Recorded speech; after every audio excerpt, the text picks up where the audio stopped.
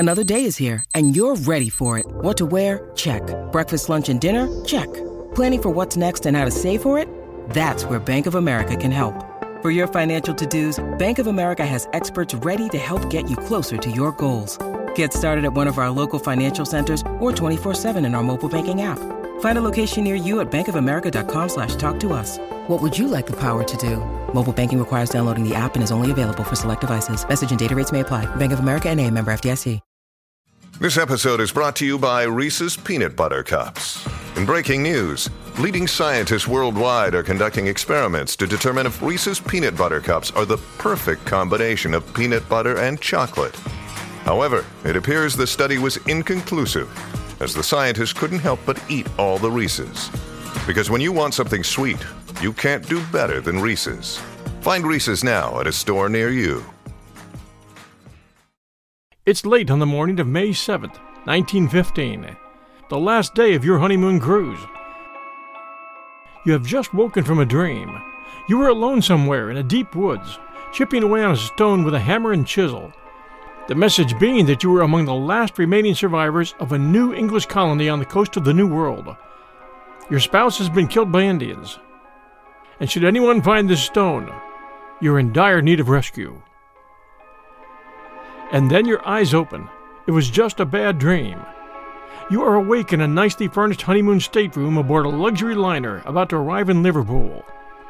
Your spouse is sleeping peacefully beside you. This is the last day of your honeymoon cruise. You are returning home. All is well. Yet, there is a strange gnawing feeling that something is wrong or about to go wrong. It's probably the effects of the nightmare still wearing off, you think. 2 weeks earlier in New York City, you and your spouse were married. He comes from a wealthy New York family, and the future looks bright. You both bid farewell to family, friends, and well-wishers as you set off on this 2-week adventure. And it has been an adventure. You've met wonderful people on board, like actress Rita Jolivet, architect Theodade Pope, and millionaire George Kessler. You and your spouse have been guests at several parties hosted by Mr. Kessler on board the ship, which is huge. Your favorite celebrity is the American theater producer Charles Frohman, who tells wonderful stories. Just yesterday you were sharing lunch with Mr. Frohman and Miss Jolivet. Mr. Frohman was the first to speak. "Here we are landing tomorrow, and I must say I'm deeply disappointed," he said, with a smile. "Whatever for?" asked Miss Jolivet. Frohman pulled a cigar from his pocket, theatrically, as you might have expected it, lit it, and said, "I fully expected we would be chased around by a German U-boat, but that hasn't happened."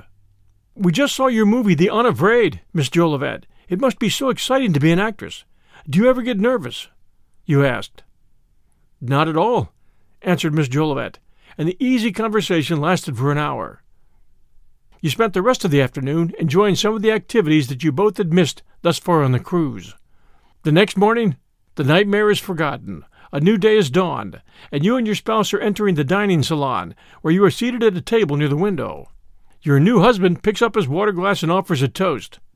"Well, last day," he says, smiling, having no clue of the irony behind that innocent statement. "And a new beginning," you add. It was at that moment that the crystal chandeliers on the ceiling began to sway and clink, and the dining room, for a brief moment, shakes. Next comes the sound of a muffled boom, causing some people to stand up and quickly look around. "What was that?" someone asks. You are both seated near the door. You rise and follow a few others out to the deck. Someone asks a ship's officer what that was, and he calmly says, "A torpedo has hit the ship." "Are we in danger?" you ask. "You'd better find some life jackets," he answers. A new nightmare, only this time a real one, has just begun.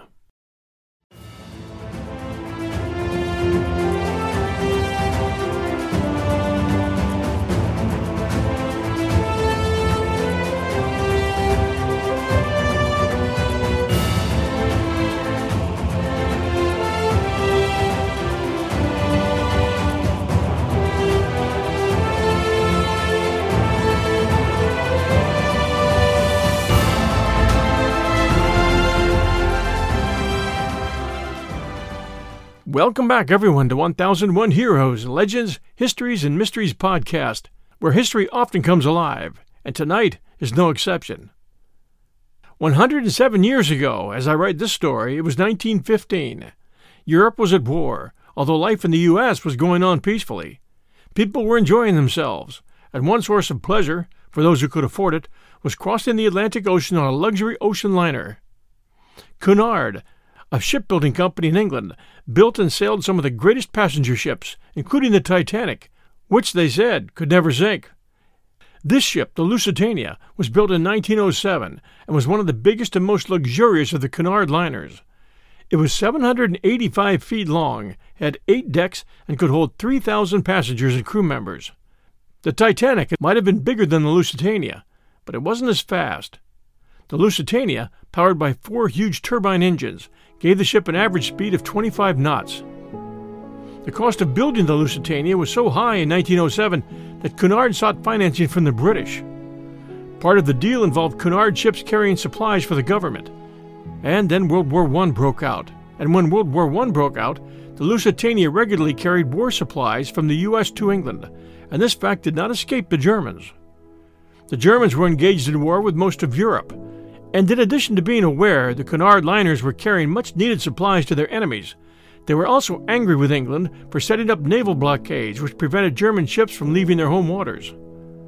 The blockade also prevented foreign ships from supplying Germany with needed supplies and food. So in February of 1915, the Germans announced they were establishing a war zone in the waters surrounding the British Isles. Their submarines, also called U-boats, were not bothered by blockades and could strike out against the ships that they felt posed a threat.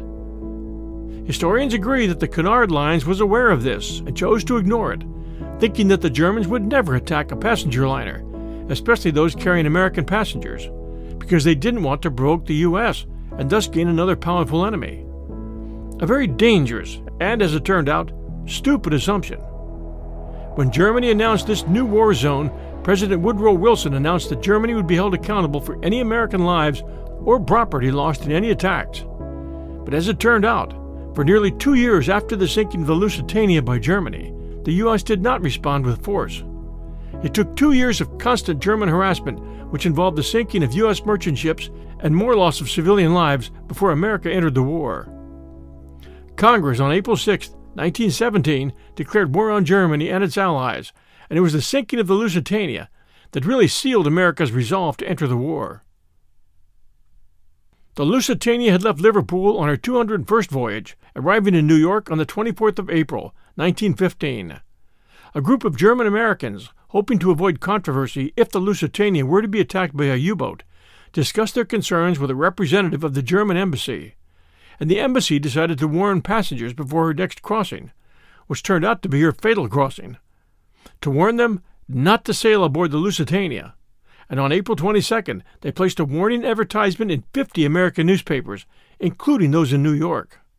The warning read, "Travelers intending to embark on the Atlantic voyage are reminded that a state of war exists between Germany and her allies and Great Britain and her allies, that the zone of war includes the waters adjacent to the British Isles, that, in accordance with formal notice given by the Imperial German government, vessels flying the flag of Great Britain or any of her allies are liable to destruction in those waters, and that travelers sailing in the war zone on the ships of Great Britain or her allies do so at their own risk.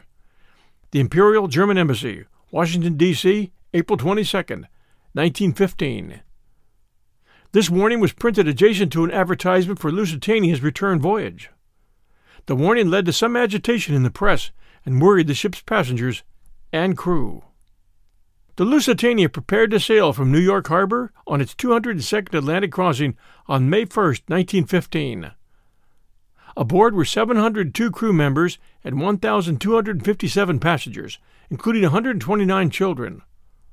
While most of the passengers were British or Canadian, there were more than 150 Americans aboard. You and your spouse, in this story, were 2 of those 150. Up to the point where the dining room shook, your honeymoon had been a fairy tale affair, but now you've both been gobsmacked between the eyes with reality as the ship's purser announces that the Lusitania has been struck by a torpedo and it's time to grab life jackets. Someone else asks, is the ship going to sink? and the purser answers, in a calm British voice, "I doubt so, sir, but we must follow safety precautions. Women and children should get into lifeboats." The actress, Miss Jolivet, who has now appeared on deck with life jacket in hand, announces, "I'd rather stay here. I'll get all wet and dirty in a lifeboat." To which Charles Frohman, standing by her, answers, "Exactly, dear. You stay with me. I'll take care of you."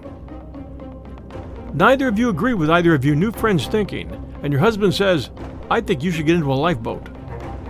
You suddenly remember your jewelry in your honeymoon suite. It will be lost forever. "Do you want me to get it?" he asks. You are now faced with three choices. 1, to go with him to get the jewelry. 2, to forget the jewelry. Or 3, to send your husband to get the jewelry, a choice which you mentally erase as quickly as you thought it, because you don't want to get separated. The noise on deck, with everyone pouring out of the ship, is getting louder, and he yells at you now, over the din, repeating the question. "Do you want me to get it?" You grab his hand, saying, "No, I'm going with you." And you both race down the stairs, passing a horde of people headed up the stairs. They are racing for the lifeboats, while you are racing to get your jewelry. You are both wondering if heading back to the stateroom is a good decision, or one that will cost you your lives. 2 minutes have now passed since you left the dining table. While you both are racing for the room, the crew is trying to size up the situation.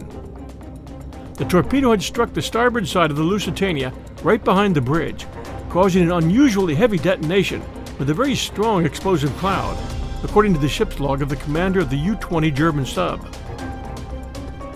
A second explosion followed almost immediately. This, he suspected, was a boiler or coal dust explosion caused by the torpedo. He recorded that the big ship stopped in its tracks, heeled over to starboard very quickly, and began sinking, bow first. He mentioned nothing of the destruction and human carnage taking place on deck as all that happened. It had to have been gut-wrenching to watch, as efforts to launch lifeboats were fouled and people slid or jumped off the decks. On board the Lusitania, Leslie Morton, an 18-year-old lookout at the bow, had spotted thin lines of foam racing at the ship. He shouted, "Torpedoes coming on the starboard side," through a megaphone, thinking the bubbles were coming from 2 projectiles. When the torpedo struck under the bridge, a plume of debris, steel plating, and water shot upward, hard enough to knock lifeboat number 5 off its davits. It sounded like a 1,000,000-ton hammer hitting a steam boiler 100 feet high, said one survivor afterward. A second, more powerful explosion followed right behind. The Lusitania was only a few miles off the southern coast of Ireland at the time. We'll return with the last minutes aboard the Lusitania, right after these sponsor messages. Hey, it's Ryan Reynolds, and I'm here with Keith, co-star of my upcoming film, If, only in theaters May 17th. Do you want to tell people the big news? All right, I'll do it. Sign up now and you'll get unlimited for $15 a month and 6 months of Paramount Plus Essential Plan on us. MintMobile.com/switch. Upfront payment of $45 equivalent to $15 per month. Unlimited over 40 gigabytes per month. Face lower speeds. Videos at 480p. Active Mint customers by 531.24 get 6 months of Paramount Plus Essential Plan. Auto renews after 6 months. Offer ends May 31st, 2024. Separate Paramount Plus registration required. Terms and conditions apply if rated PG. This is the story of the one.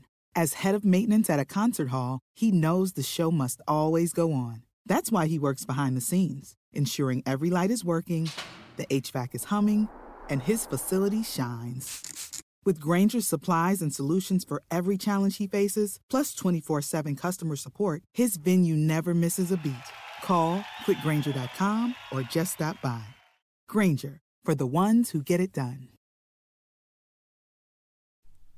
And now, back to our story. Captain Turner ordered Quartermaster Hugh Johnston to turn Lusitania towards Ireland in an effort to beach the ship. Johnston put the wheel hard over, and the ship turned, but soon overcorrected to port. Turner ordered the rudder back to starboard, but the ship's hydraulics had failed, and the ship was not responding. Lusitania was tracing an arc in the water. Turner then ordered the ship's engines to be reversed to stop the ship, but the steam lines had ruptured, probably due to the second explosion. Steam pressure continued to fall, and the ship's engines did not respond. Johnston could only watch the commutator as Lusitania's starboard list crept upward from 15 degrees to 18 and 19, and then past 20.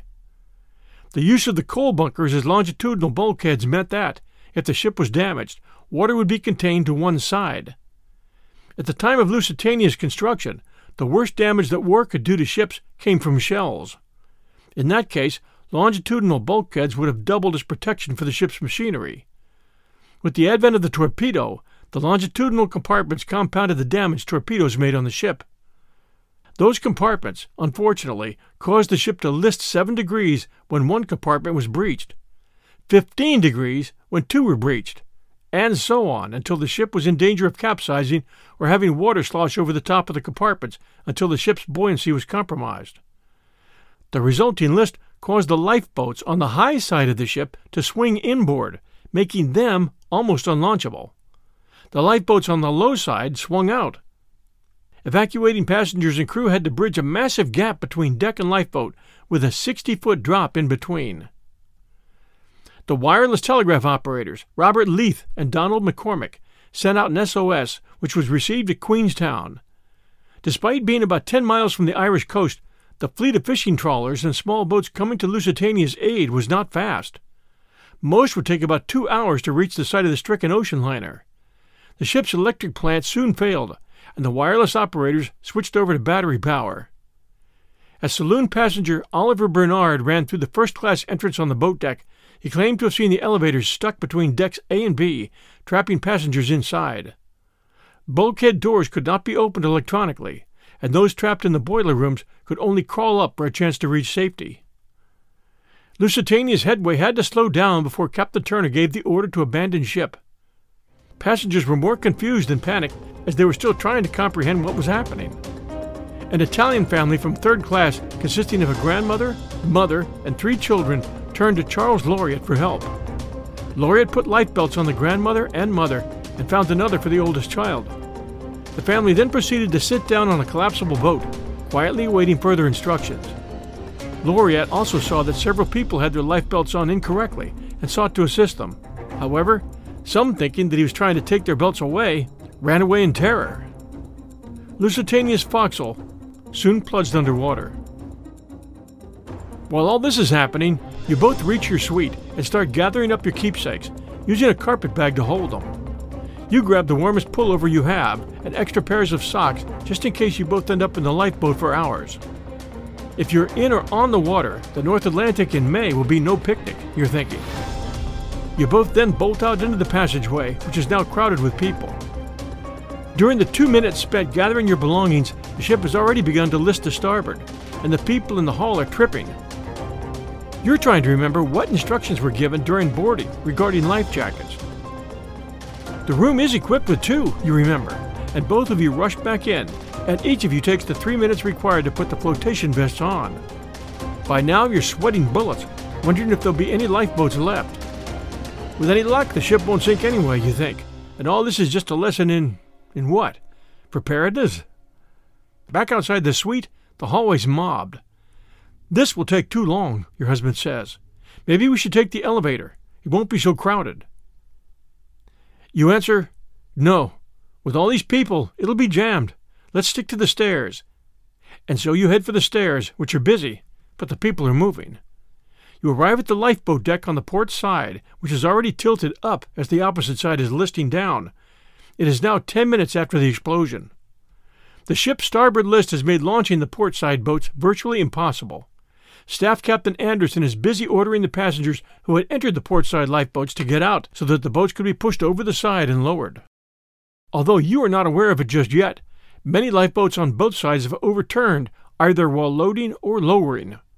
Lifeboat 2, carrying stewardess May Bird, pitched her and her companions into the ocean, where she somehow climbed back aboard to attempt getting off in a lifeboat again. Lifeboat 12 upset in the fall, spilling its complement, as did Lifeboat 20, which carried saloon passengers Ogden Hammond and his wife Mary. Mary would be lost in the spill. Saloon passenger Isaac Lehman tried to force the lowering of Lifeboat 18 against the captain's orders, resulting in that boat swinging inboard and crushing a number of people on deck, including Caroline Hickson Kennedy and her sister Catherine Hickson. Of the portside lifeboats, where you have now arrived, only Lifeboat 14, carrying saloon passengers Virginia Loney and Mary and Laura Ryerson, managed to be launched. Lifeboat 2 eventually floated off with May Bird inside as the ship sank. But a careless mistake forgetting to put in the plug at the bottom of the lifeboat, caused the lifeboat to be swamped after it left the mother ship, resulting in more casualties, one of which was Mary Ryerson. The ship is now listed so badly to starboard that the lifeboats on that side are now hanging out of reach of most of the passengers. For this reason, the deck chairs are being used to assist passengers across the chasm between the lifeboats and the mother ship. That chasm is 60 feet deep. Saloon passengers Charles and Mabel Leroyd are in a starboard lifeboat which was struck by another lowering boat and capsizes. Mabel survived. Charles didn't. A few minutes ago, Charles Laureate attempted to free Lifeboat 7 from the mothership by cutting away at the ropes that tied down the boat, but he realized that the Lusitania would sink before the lifeboat could be freed. Laureate pleaded to others in the boat to jump. Only a few listened, and he jumped over himself. He looked back and saw the small craft and its screaming occupants dragged under by the mothership. Lifeboat 11 upset on the first attempted launch, spilling out its complement. War correspondent Ernest Cowper put 6-year-old Helen Smith, who had been separated from her parents and was wandering by herself on the deck, into Lifeboat 13 before climbing in himself. Number 13 was safely launched. Third-class passengers Elizabeth Duckworth and Alice Scott climbed into Lifeboat 17 after seeing off Alice's son Arthur in another lifeboat. At the last minute, Elizabeth decided to climb out. Second cabin passenger Ian Holborn thought that by assisting 12-year-old Avis Dolphin and her nurses Hilda Ellis and Sarah Smith into Lifeboat 17 that he would be getting them to safety. To the horror of Holborn and Duckworth, they saw that lifeboat capsize just before it reached the water. Avis survived. Her nurses and Alice Scott did not. You are both now on the port side, the high side, where people are lining up to get into the lifeboats. Men are hugging and kissing their wives and children before the women and children climb into the boat. A lifeboat has just started lowering, but tips pouring out women, children, and crew into the cold Atlantic. Now people are screaming. Panic is set in fully. Your husband is at your shoulder saying, "You've got to get in a lifeboat," and this time he's dead serious. "I'm not leaving you," you answer stubbornly above the din. "There's still room. I'll catch one later." But that idea falls on its face. "No," you repeat, "we'll face this together." A woman passing by hears you and says to both of you, "Listen, the lifeboats, some of them, are turning over and people are falling into the water. I'm heading for the collapsibles. We've a better chance, and there you can stay together. It's chance, but then every option right now is a risk." They follow the woman to where the collapsibles are piled on the deck. A group of passengers is standing near them, unsure of what to do. A bald man says, "They're locked onto the deck. I can't budge them. They're useless." At that moment, a crew member appears and unlocks the bolts holding the collapsibles. "You need to assemble them," he says. "It's easy. I'll show you how." And he slides one off the top and moves it out on the deck. Your husband says, "If we get in one and the ship goes down, we'll float. It's a long shot, but it's the only shot we've got together." "Are you crazy?" asks another passenger, a burly man in his 50s. "You're just going to get in and wait?" Then the man walks to the rail and looks over. He sees bodies floating down there, capsized lifeboats, people screaming. He walks back. You both turn your attention to the crew member as he quickly assembles the collapsible. You can see that it is similar to a life raft, rather flat bottom, raising about 18 inches from the deck. The wooden part of the boat is only about 18 inches deep. Above that, there are canvas sides that need to be raised up, like opening a concertina, you're thinking. And then it will require iron bars to raise the seats up. With a wide beam and basically 2 bows, it looks doable. You both pull one off the pile and climb in, get busy pulling up the canvas side panels on the collapsible and setting up the seats. The burly man grabs a second one and gets in doing the same. "Well," he says, "it beats just waiting for something to happen." The woman who guided you gets into the one that the crew member had assembled. Your husband realizes how silly you all look sitting on a boat in the middle of the afternoon on the deck of the Lusitania, but with all the confusion around them and the boat listing so badly amidst the panic and confusion, no one seems to notice or care. He wonders if and how you can survive the rush of water that will soon come crashing over you and finds comfort in the fact that at least you'll be together. He grabs your hand, which is shaking, as you both sit on the collapsible's deck, your backs against the seat. So this is what the last moments before death look like, you're thinking. He looks down at his watch. All this in 18 minutes. Suddenly, you both hear a loud crack, and the Lusitania begins to sink. Your collapsible, along with two others, and people, along with chairs and debris, are sliding down the deck in what seems like a last moment in Dante's hell, only instead of fire, this is water. You both lie down on your backs, holding hands, taking what might be your last deep breaths. Then the seawater rushes over the rails with a deafening roar, sweeping you and the boat off the deck, while the huge ship slowly disappears beneath the waves. Afterward, you both find yourselves floating on the ocean and staring at the sky. You have been spared from the whirlpool you expected, and now you find yourselves adrift in the now crowded ocean where the cries and screams of panicked people fill the air. Suddenly, the collapsible is rocking. You both look up and see hands gripping the sides of your boat. People are trying to pull themselves aboard. Your husband orders you to get on one side. We'll pull them in evenly so we don't capsize, okay? But the people are panicked, and as they try to climb aboard, they're also pulling at each other. And the boat. The boat is rocking dangerously. Your husband grabs an oar and threatens those trying to climb in. You stop him. What are you going to do? You say. You can't. You can't stop them. You don't want to hurt anyone. He drops the oar. Within minutes, the panicked survivors have capsized the boat, and the oars are gone. The bag of keepsakes is gone. The warm clothing is gone. But you have your lives. The rest is just things. Both of you cling to the side of the overturned boat with the rest of the passengers. Then someone says, "Okay, people, we have to right this boat. Here's what we have to do." And after a long effort, the boat is righted. Those who can climb in do, and the rest are pulled in. All are too tired to move. Now there is no Lusitania. The huge ship is gone. What remains is surreal. Only bodies and lifeboats and water remain. Nearly 2 hours you wait, and then, in the distance, as it begins to get dark, the lights of a rescue ship are seen headed your way. There were 48 lifeboats on the Lusitania, but only 6 were lowered successfully from the starboard side. 2 were lowered from the port side, but one of those sank immediately upon hitting the water, the boat plug having been missing. The last lifeboat on the starboard side, number 21, with 52 people on board, reached the water safely and cleared the ship moments before its final plunge. A few of the collapsible lifeboats had washed off the Lusitania's decks as she sank, providing refuge for the few that had climbed into them and the many swimmers who could reach them. Captain Turner was on deck near the bridge, clutching the ship's logbook and charts in a waterproof bag, when a wave swept upward toward the bridge and the rest of the ship's forward superstructure, knocking him overboard into the sea.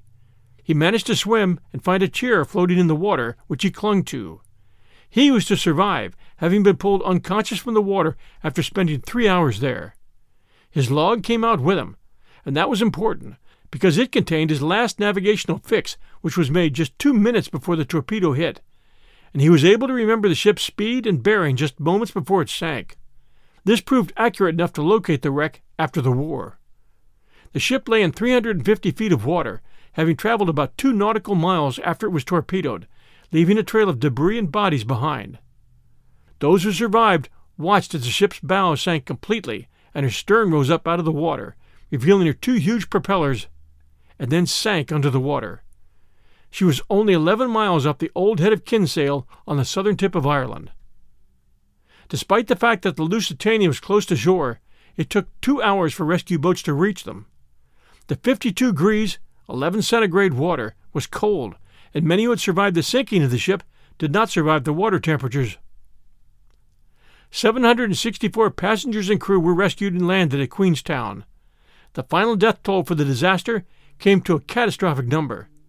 Of the 1,959 passengers and crew, 1,195 had been lost. In the days following the disaster, the Cunard Lines offered a cash reward to local boats for the recovery of bodies, which were by then floating all over the Irish Sea, and some as far away as the Welsh coast.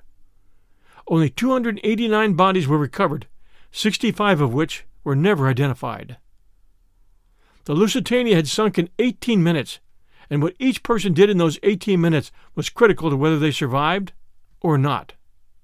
We'll return to our story right after these sponsor messages. And now, the last minutes aboard the Lusitania continues. Rita Jolivet, stage and screen actress, remains one of the most frequently referenced of the Lusitania passengers. Unlike many other survivors, she apparently handled the memory of the disaster very well. She spoke frequently of the sinking, but she did not seem haunted by it, and the nightmares, panic attacks, guilt, and anger which plagued the later years of so many of the Lusitania survivors didn't seem to have been a major factor in her life. Her fame as a survivor outlasted the acclaim of her dramatic career.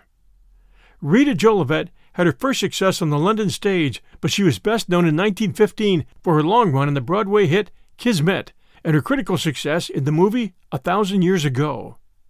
Her first major motion picture, The Unafraid, by Cecil B. DeMille, had just opened when Rita boarded the Lusitania that May. The film has survived and shows that Miss Jolivet's vibrancy on stage succeeded in making the jump to the big screen. Her answer to the question, "Do you get nervous?" would likely have indicated that she was perfectly at home before the camera.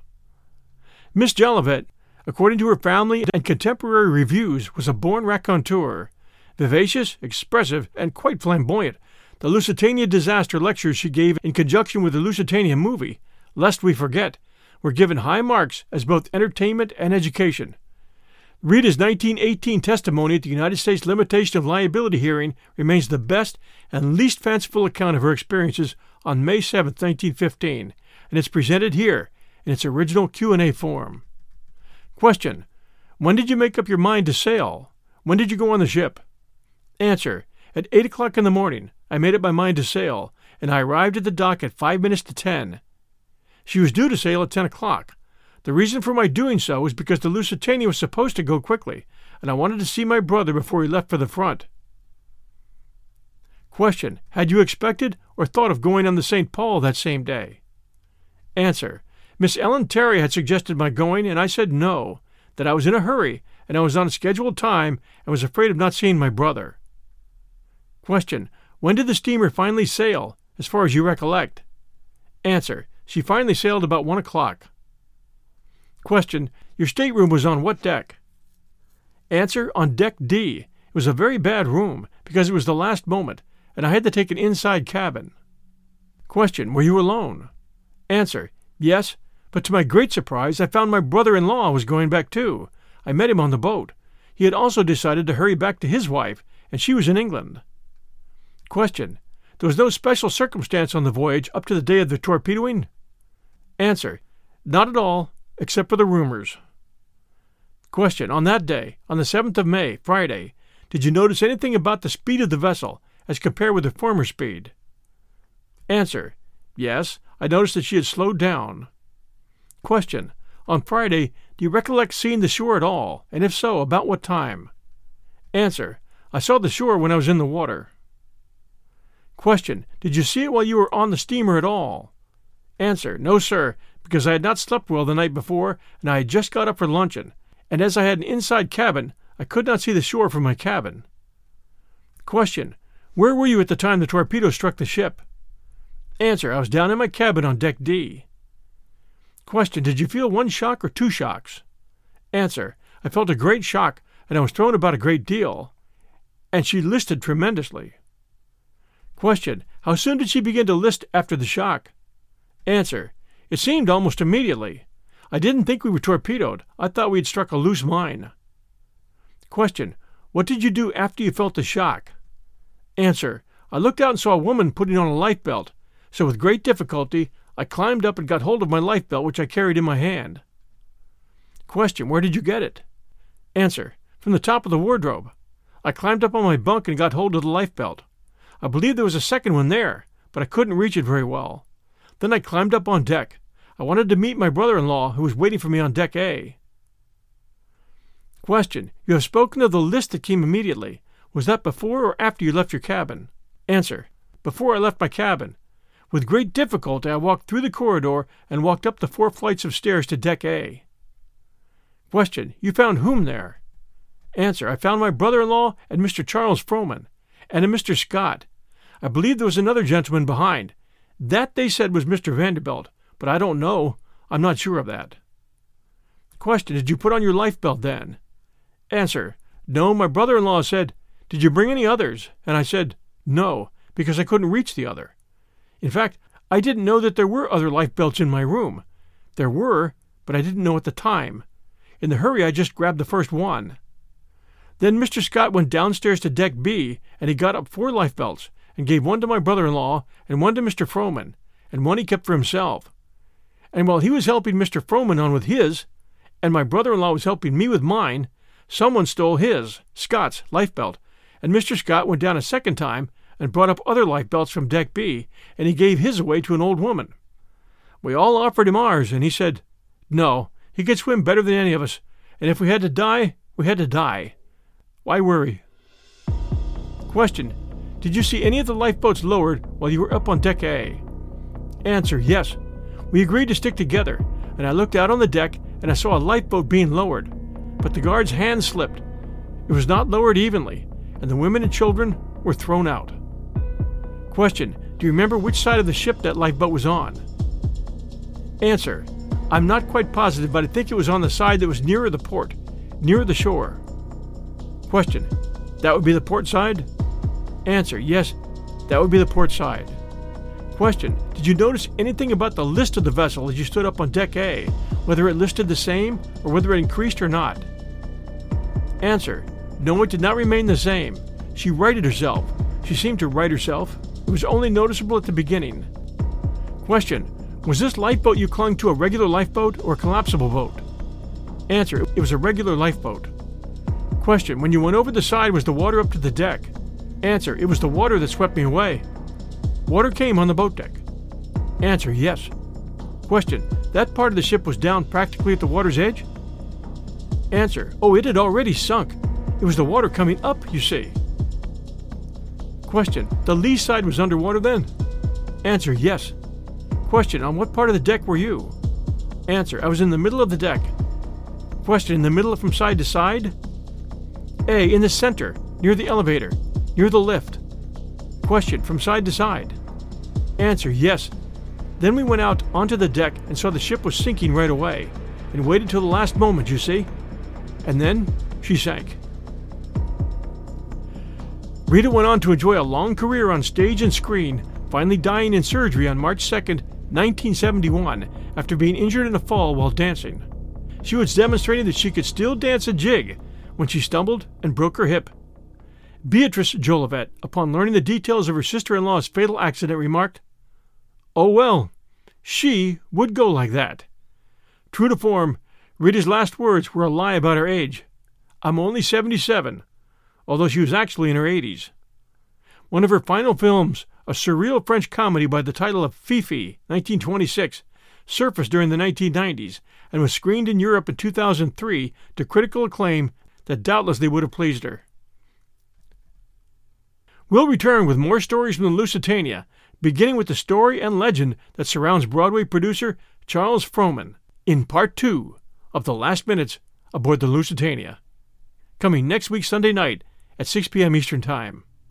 If you're enjoying our story, please do send us a review, especially you Apple listeners, and also share our podcast, 1001 Heroes, with a friend. This is your host and storyteller, John Hagedorn. This is 1001 Heroes, Legends, Histories, and Mysteries podcast. We'll be back next Sunday night at 6 p.m. Eastern Time. Until then, everyone, stay safe and stay dry. And we'll be back soon.